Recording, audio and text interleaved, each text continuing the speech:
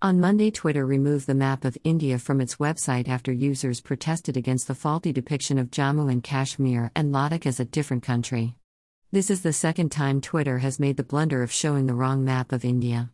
Earlier on November 9, Twitter had received a notice from the VP of India for their mistake of showing Leh as a part of J&K. The Music Federation has also made a complaint against Twitter for not having a music license.